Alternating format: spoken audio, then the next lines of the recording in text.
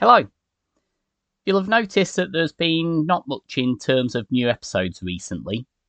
I've been pretty busy at work, which is great in terms of making sure that I can eat and put fuel in Abbie, but not so great for having time to record and edit episodes. In the meantime, here's an episode of An Englishman in the Balkans podcast that I recorded with the guest from my last episode, David Bailey. The show is well worth a listen as a crash course for the region, and I'd really recommend it as well alongside its companion show, Travel to Bosnia and Herzegovina, that David does with his wife Tamara. There will be some more episodes coming very soon, but in the meantime, I hope you enjoy this. You're listening to An Englishman in the Balkans. Welcome to An Englishman in the Balkans podcast with me, David Bailey. In this podcast, you'll get a unique look at life in Bosnia and Herzegovina through my eyes, the eyes of an immigrant. Each episode, I share my experiences living in this often misunderstood country and introduce you to some of the interesting people I've met along the way. From exploring the rich culture and history to discussing the challenges and joys of immigrating to a new country, this podcast offers a thoughtful and engaging look at life in the Western Balkans. It's An Englishman in the Balkans podcast, and it's another nighttime recording session outside now, here in Chudachny, in the village where I live. It's black, but we've got the lights on, and that's cool. And in this episode, we're going to talk to somebody very interesting. Now, you know that the podcast is all about me talking to interesting people, whether they are experts in something within Bosnia and Herzegovina or they have a connection somehow to this region, this part of the Western Balkans.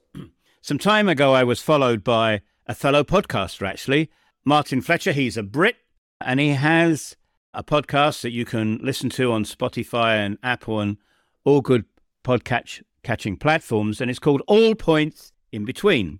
And I got this message saying, "Hi, I'm in Bosnia and Herzegovina. Can you chat on my podcast?" So I thought, yeah, great. So full transparency here, we've just done a session together. So we've already met, so there's going to be no shocks to anybody. Now, Martin is on Instagram, and if you check out his Instagram account, I'll put the link below to that. You'll see where he's been and what he does. This is not his first time in the Balkans. He has been here before. We're going to find out a little bit about that. But his bio basically revolves around travel, history, and van life. And it was the van life and being a Brit coming to Bosnia and Herzegovina immediately captivated me. We've got Martin here tonight. It's a standard Englishman in the Balkans question. Why do you want me to talk about somebody's biography? Why do you want me to tell you all about them when it's so much better done by the people themselves? Martin, welcome. Quick question. You're going to give the answer. Who is Martin Fletcher? At the moment, Martin is the other Englishman in the Balkans. I'm heading down towards Turkey at the moment, going down through the Balkans and heading there and spending the winter. I've been living in a van for about 3 years or so now, and I tend to travel north and south with the weather because I like it when it's about 25 degrees. And last year I drove down to Senegal, and this year I thought I'd drive southeast instead. You've been to Senegal? Man, that is one heck of a drive. It's a pretty big adventure, but the van was up to it just about. Had to get a couple of repairs done on the way down, but it was pretty interesting crossing the Sahara. Definitely something to do in winter rather than any other time of year. What made you decide to give the 9 to 5, the regular living conditions, if I can put it that way, in the United Kingdom up? What stimulated you to want to get in a van, put your life in a van, and I know this is a cliche, and hit the road? It was really an outcome of COVID. Before then, I used to live in London. I worked a job at a consultancy, and after COVID started, all of the work went remote. And so there was just the option of being able to leave London, which I'd never been all too keen on. and instead do my work from the back of a van. And I've been doing that for about 3.5 years now. So typically I'll work about 2 to 3 days a week, and I spend the rest of my time going around seeing things. Working remotely is one thing. Being a digital nomad and going and living in somebody's house in a different country is one thing. I don't know where you are parked up at the moment. You're outside Sarajevo, but you are totally reliant on either local Wi-Fi that may or may not be good enough, or you have to rely on hotspots. That must be exceedingly frustrating for somebody that is already working remotely. It must be something that you worry about a lot. It's been surprisingly easy, actually. I spent a lot of money getting a router fitted into the van where I could put a SIM card in there and it'd run off the aerial. But actually, it turns out that my phone hotspot pretty much outperforms it anywhere I've been.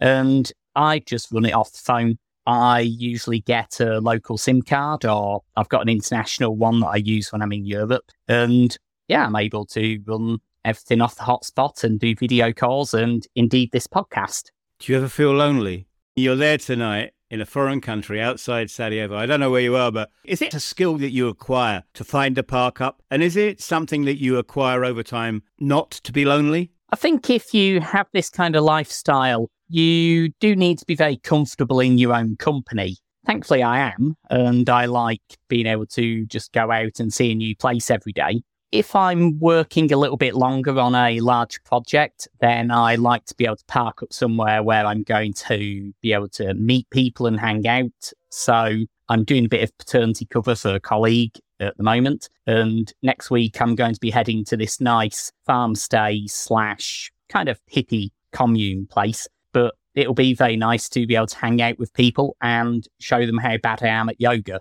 So yeah, if I'm traveling around most of the time, I'm pretty happy on my own, but these longer periods, I do quite like a bit of company. You're now in Bosnia and Herzegovina. You've been here for a good few days now, and I know that you'll be moving on shortly. Two-part question. Why did you decide on coming to this very misunderstood and very little-known country? And secondly, what were your first impressions when you crossed the border? It was slightly for bureaucratic reasons. I've been travelling quite a lot in Europe recently, and you're only allowed 90 days in the Schengen zone. But I also wanted to come to Bosnia for quite a long time. When I was last down this way in 2020, I really wanted to get into the country, but because of COVID restrictions, I'd have had to have had a test, and it was very difficult to do so at the time. And it was just one of those unresolved issues. The main reason that I wanted to come was to have a go at doing the Mostar Bridge jump, but I'm a little bit older now.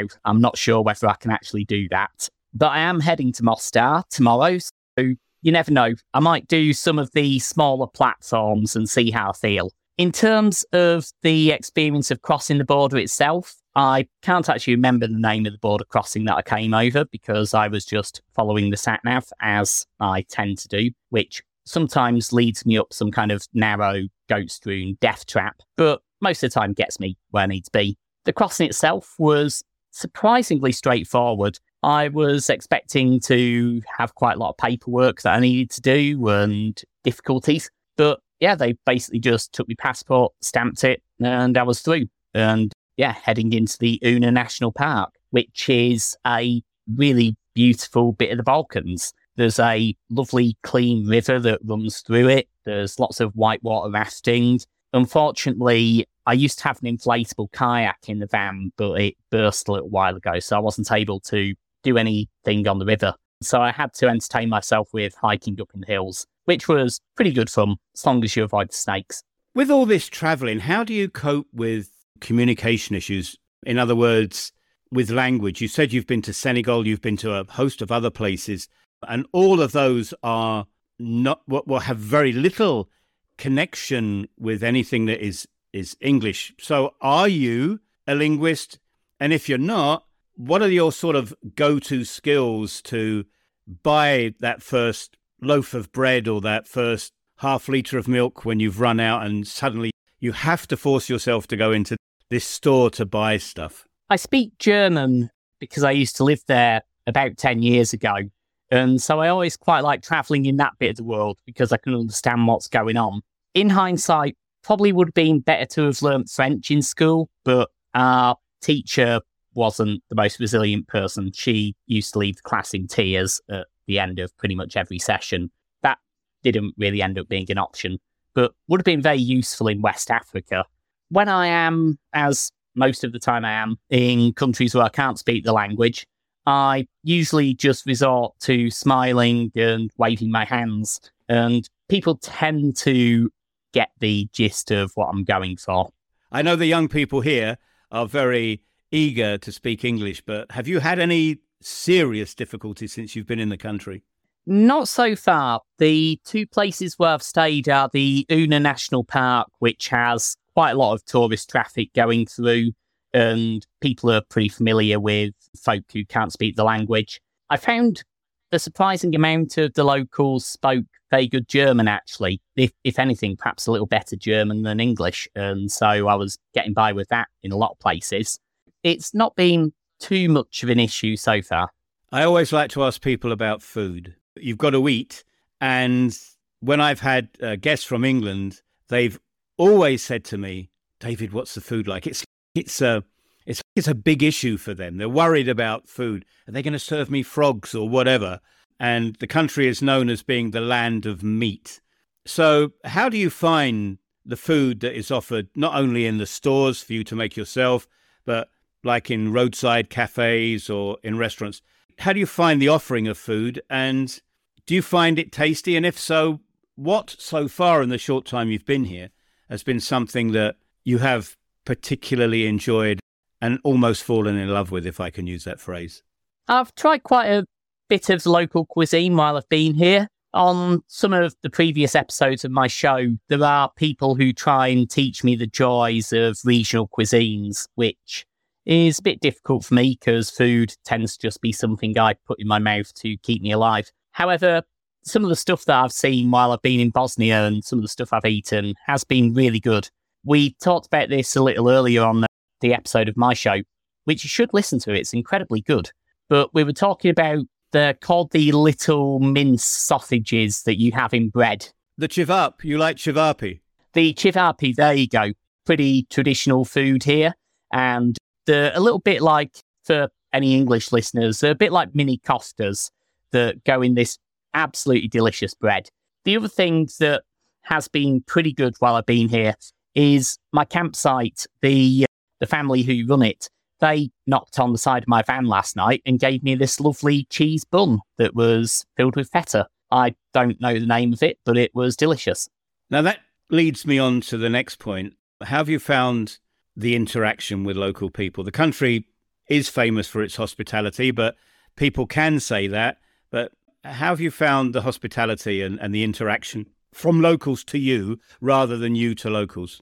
My experience so far has been really good. People are very chatty. They're very understanding about my shouting and hand waving when I don't understand what's going on. And yeah, just very accommodating. One of the things that I have found quite interesting, particularly while I've been in Sarajevo, is the way that families have developed museums in the city, particularly relating to the war and the events of the 90s. Because when you have museums in a lot of other countries, they'll be run by a large organisation, a charity, a government. And the places that I've seen here, there's a place called the Ratney Museum, which is just near the cable car. And there's another one called the Tunnel of Hope Museum, which is basically an old supply tunnel from the war period.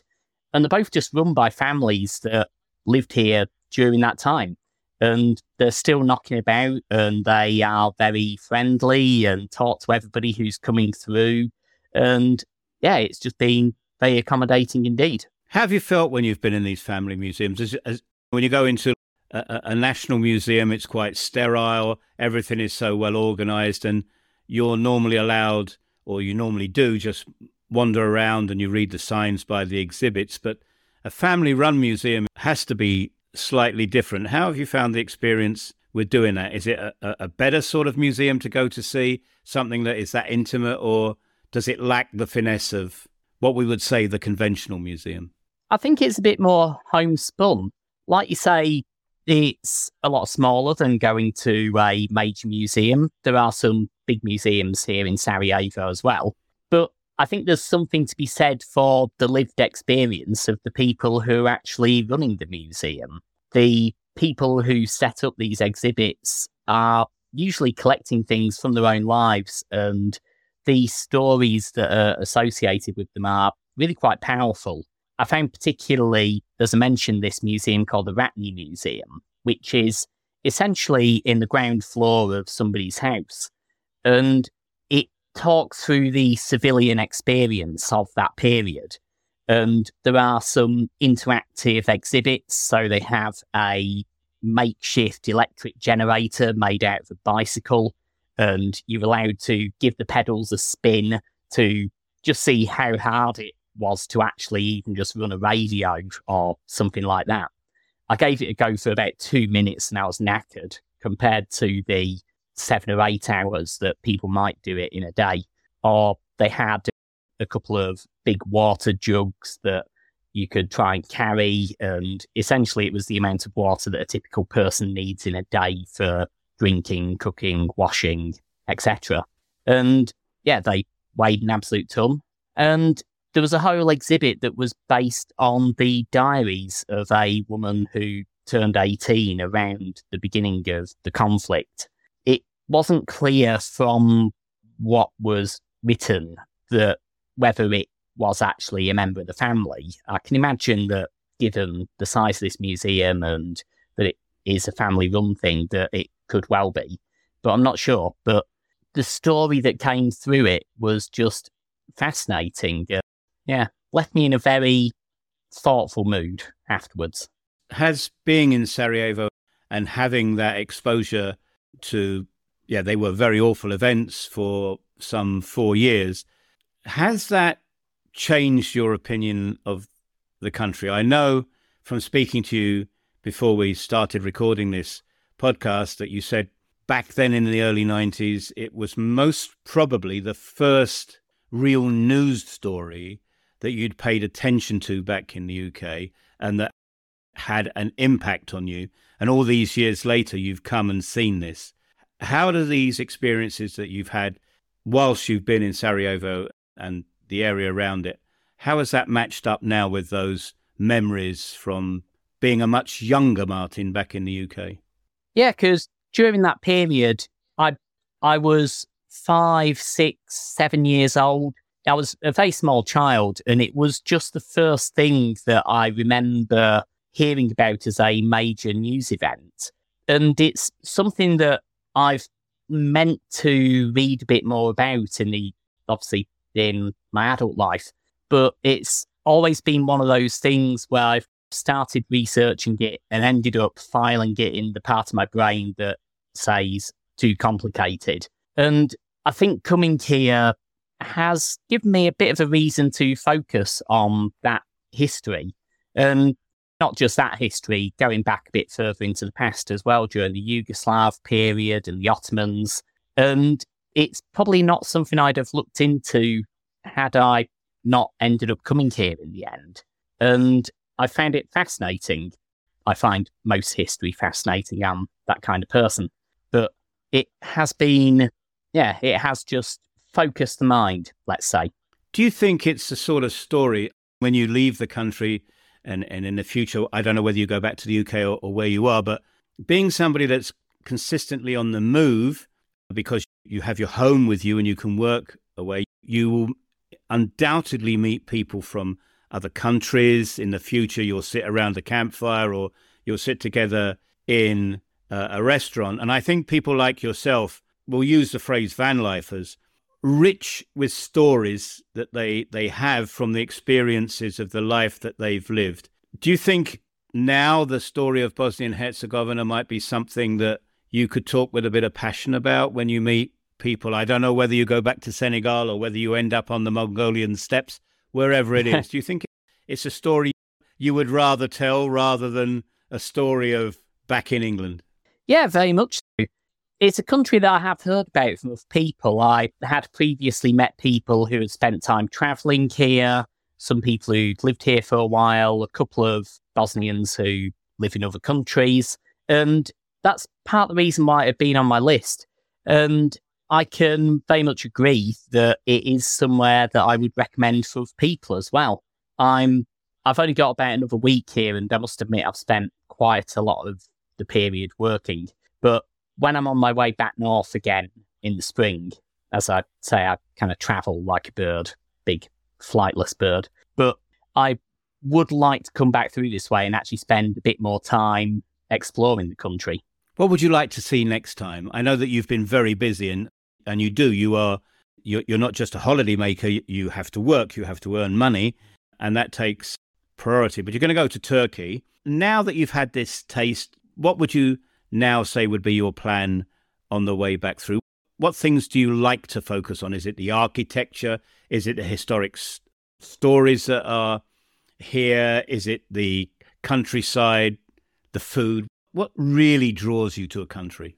On my way back up, I'd particularly like to see I'm going to pronounce this completely incorrectly, the Republika Srpska, so the Serbian part of Bosnia, because it is a part that I've unfortunately had to miss on the way down. And it'd just be nice to see that other bit of the country that is where the other group of people live.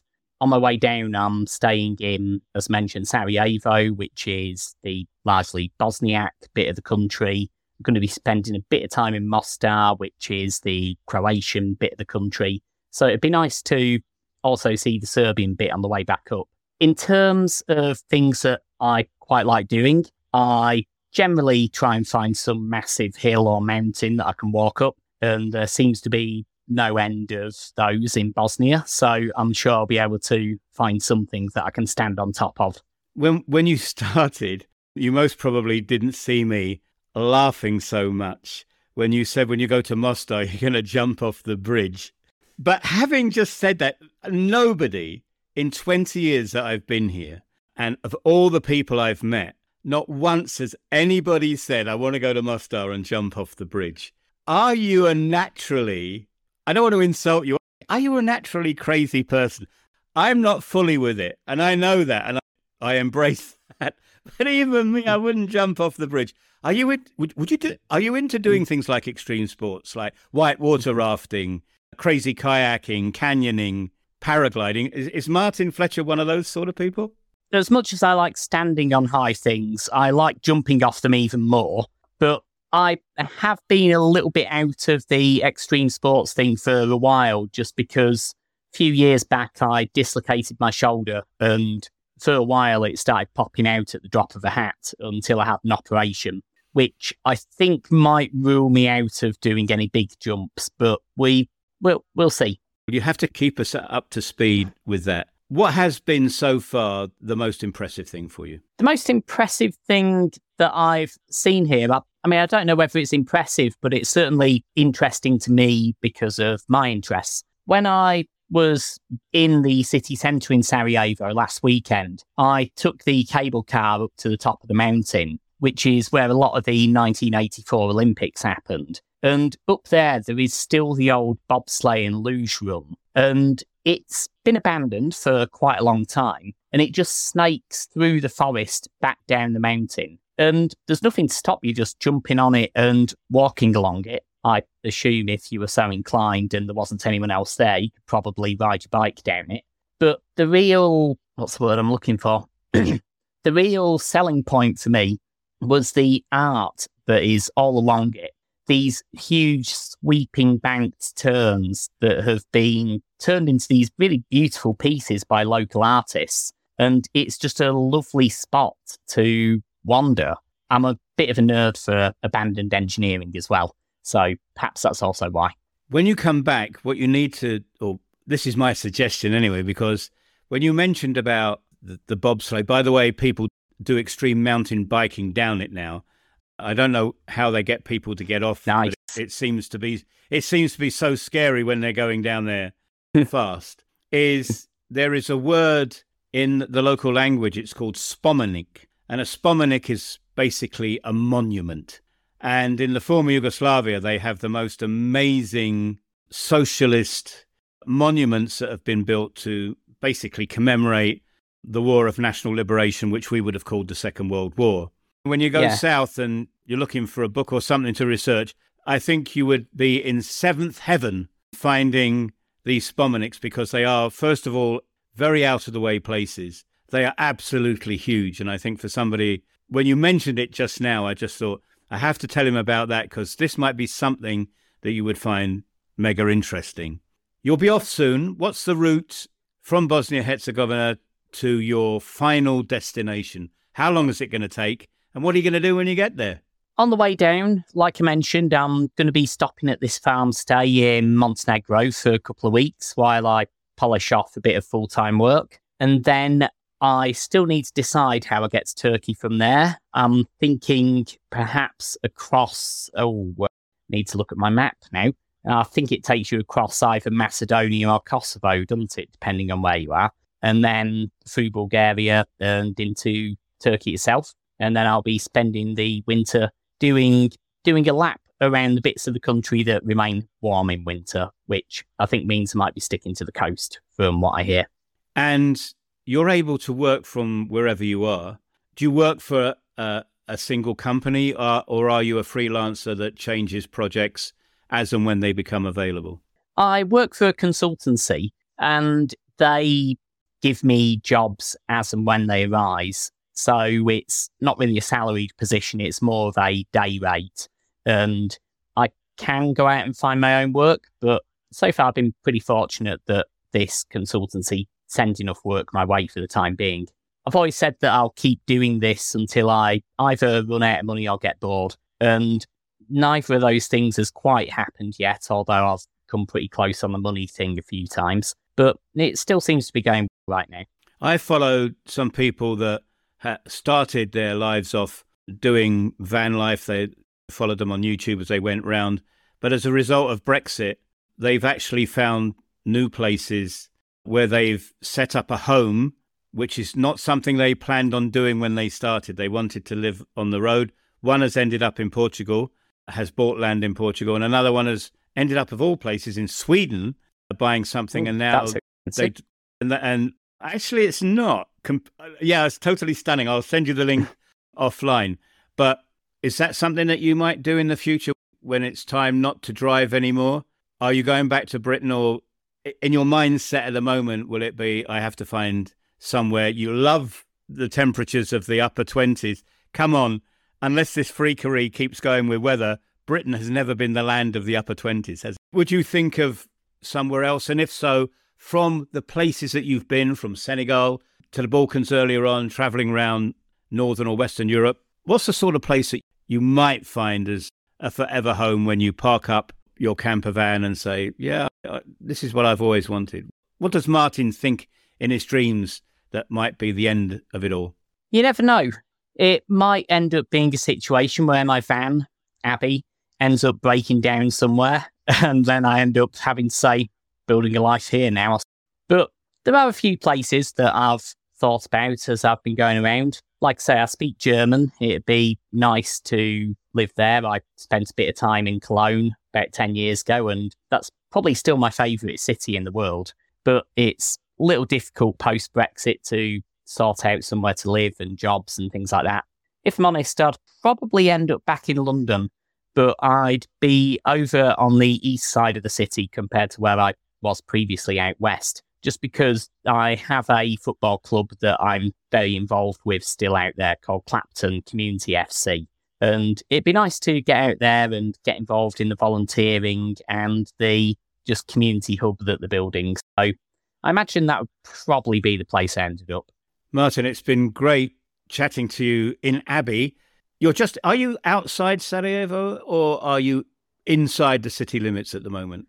I think I'm a bit outside the city limits. I'm about 7 kilometres further west of the airport, a place called, I'm going to pronounce this wrong as well, I'll probably forget the name, Ilidza. Ilidza. Yeah, you're in Ilidza. Yes. Yeah. Nice place. Very nice. Near Ilidza, there is a restaurant called Brailovic. I will send you the name of the restaurant with WhatsApp very shortly. Is that the one that's on the river? Yeah. Have you been there? No, I had a look at it last Saturday. It looked a bit expensive, and I said that I'd have it as a treat at some point before I leave. So I might do that tomorrow. Top tip, it's not expensive. It looks expensive, but it's not expensive. Big portions then. Oh, big portions. I was trying to explain to the German guests that left us this morning that when they go to Sarajevo, they have to drop into Brajlović. And I will send you the Instagram link as well. You have to go there. Oh, it's a Friday. Saturday will be brilliant. You might have to queue up. If you have to queue up, the owner brings free rakia for everybody, so you won't have to pay for that. But when you go there, just be totally shocked when you see 10 waiters, 8 or 10 waiters, carrying the hugest tray of food that they take in for the massive sort of like family groups. You can video in there. They don't mind. I've never seen it done anywhere else in the world. I've seen huge amounts of food delivered in Ethiopia, but never have I seen what they do. So David's top tip to Martin is, if you're going to Ilija tomorrow, up to the river, go to Brajlović. It's worth the wait. And man, it is not expensive. It's no more expensive than anywhere else. Thank you so much for joining me. It's been a pleasure speaking to another Englishman in the Balkans. And I actually think, how am I going to do this? Because you're going to be in Montenegro for a bit. So that's in the Balkans. So we're going to have to find a way about how we jive with this. But no, honestly, it's been great. Do have a safe journey forward. Do keep in touch. And I'm going to put the details to your Instagram, the details to the All Points in Between podcast. I really recommend people listen to it. Martin's got some really great stories, and do follow him. Mate, stay safe. And just remember, we know this is something that you haven't heard of, right? This is new to you guys listening. Vala, drop the H and just use the V. It'll work every time. Yeah, thank you. Yeah, if you do want to have a listen to it, we've just done an episode all about Bosnia, and David absolutely humiliated me with a quiz. Well, I don't know, I did all right. Yeah, but man, you got the prizes. Yay, very good. All right. I'll catch you soon. Thank you very much. Looking forward to being your roving correspondent in the future. So that's it for this episode. Our podcast is available on all major podcast platforms. And if you like this podcast, then please do leave us a review or send us an email. Thanks for listening, and we'll see you on the next episode.